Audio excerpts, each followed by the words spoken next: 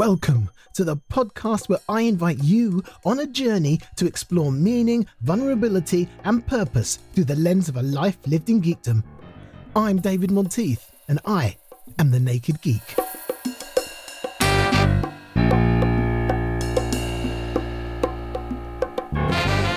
Welcome back to the boudoir, and today I am drinking a beer from the Shepherd Neame, Britain's oldest brewery. I'm drinking a beer called 1698, which was meant to celebrate the brewery's tercentenary. That's 300 years, I think.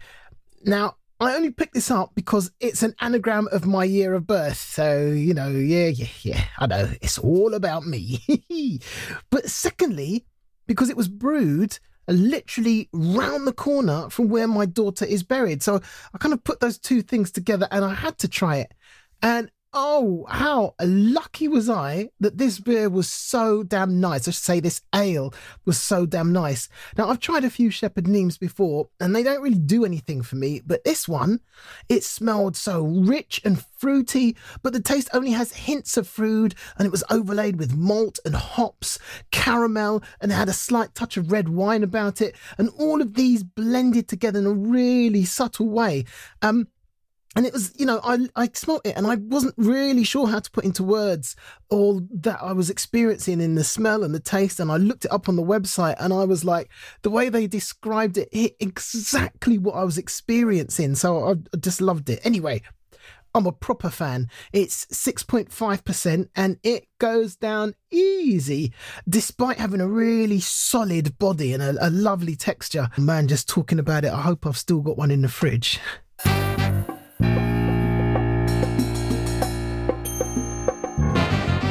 So today, I want to talk about a fantasy series. So Lord of the Rings, really, for many, many years was the ultimate in high fantasy literature.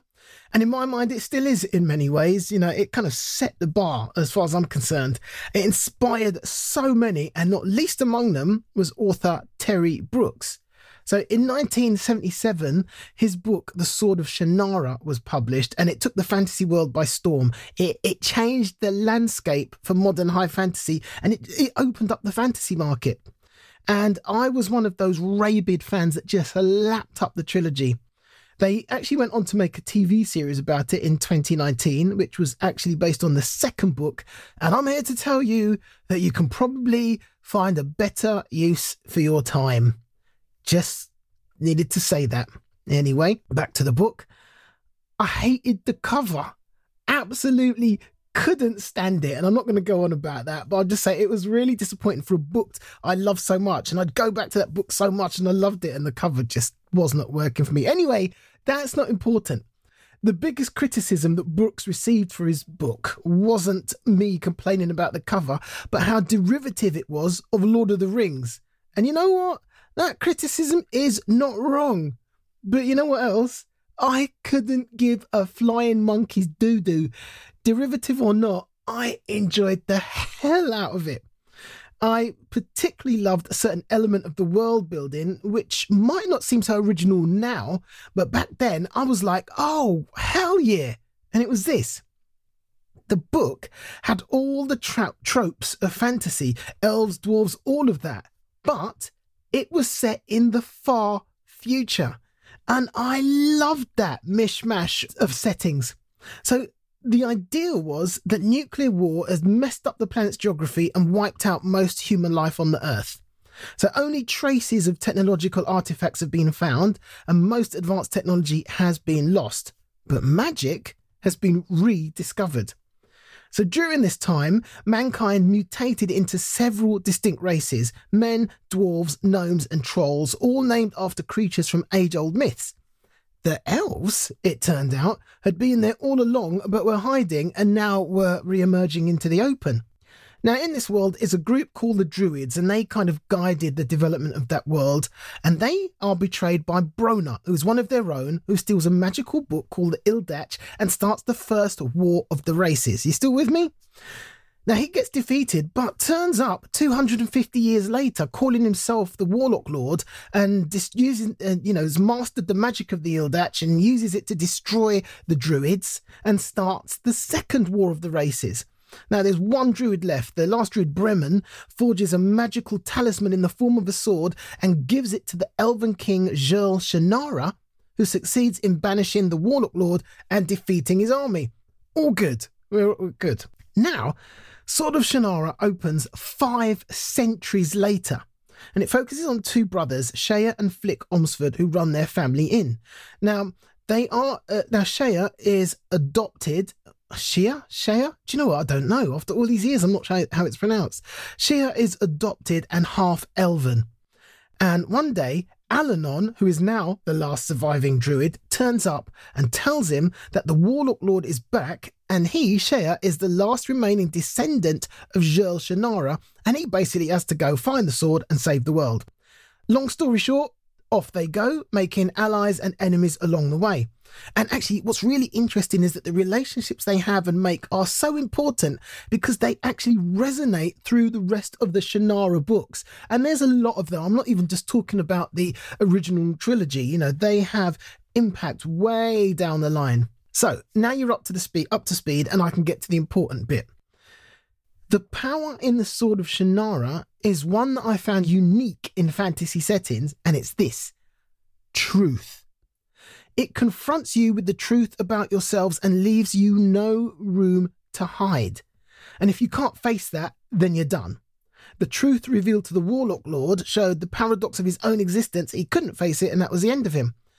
But what really showed the strength of Shea is that to wield the sword, you were also subject to its power. He faced himself and came through. Imagine an artifact that exposed all the things you tell yourself that might not be true, that shines a light in all the shadows of our minds where we tell ourselves the little lies, the things we come to believe are true, the little self-delusions that help us cope with life. Imagine there is nowhere to hide from ourselves. Our strengths are illuminated along with our weaknesses and our shames, and the walls of our psyche are shown to be paper thin. Imagine looking at that and surviving that. During the course of my 25 years working in the social sector, I've been so close to the inventions that people make of themselves in order to survive their own horrors. I've seen people on TV inspire people, but having worked with them in that social sector setting, I know the lack of conviction they have or how messed up they are by the very thing they're espousing. But, you know, forget the people on the fringes of society. We can pick on them as much as we like, but I've seen the same with people in the mainstream who have it all and yet are still somewhere lost inside. But the most important part here is me, the man in the mirror, to quote Michael Jackson. There was a frame of mind that had been growing in me, partly from my Christianity and partly because of who my parents were. But it was brought into sharp focus by the Sword of Shannara, and I think it was way back then that I made the decision not to lie to myself. Whoever else I lied to, I wasn't going to lie to myself. Consequently, if you ever think I'm boasting about something, I'm probably not. I'm probably just being real about the positive parts of my character. And likewise, if you listen to me putting myself down, I'm not putting myself down. I just know my weaknesses and I'm acknowledging them. I've engaged in talking therapies more than once, and it's a stance which really allows me to progress well, I believe. And my hope is that that knowledge will always drive me to be the best I can be, that when criticism is thrown my way, I can get past my initial defensiveness to decide whether it has merit or not, and to apply that. My aim is that if I were called upon to wield the Sword of Shannara, that I could. That the truth about me will set me free. Sounds good, don't it? Well, let's just see how that works out. Thank you for spending time in the boudoir again, and do let me know what geeky things helped you find a philosophy for life. Check the show notes for ways to connect, and I have one favour to ask. I do my own transcriptions, which is great for the solo episodes, but it's incredibly time consuming for the interview episodes, and I would love to be able to pay someone to do that or pay a service to do that. So to that end, if you would like to contribute to the ability to put a transcript on the show, and I think it's really important in terms of accessibility for those who are hard of hearing but would still like to access the show, if you'd like to contribute to that, then check out the links in the show notes for my Ko-fi account, amount, and anything that you can give would be gratefully accepted. Thank you, and until next time, I'm David Monteith. I'm the Naked Geek.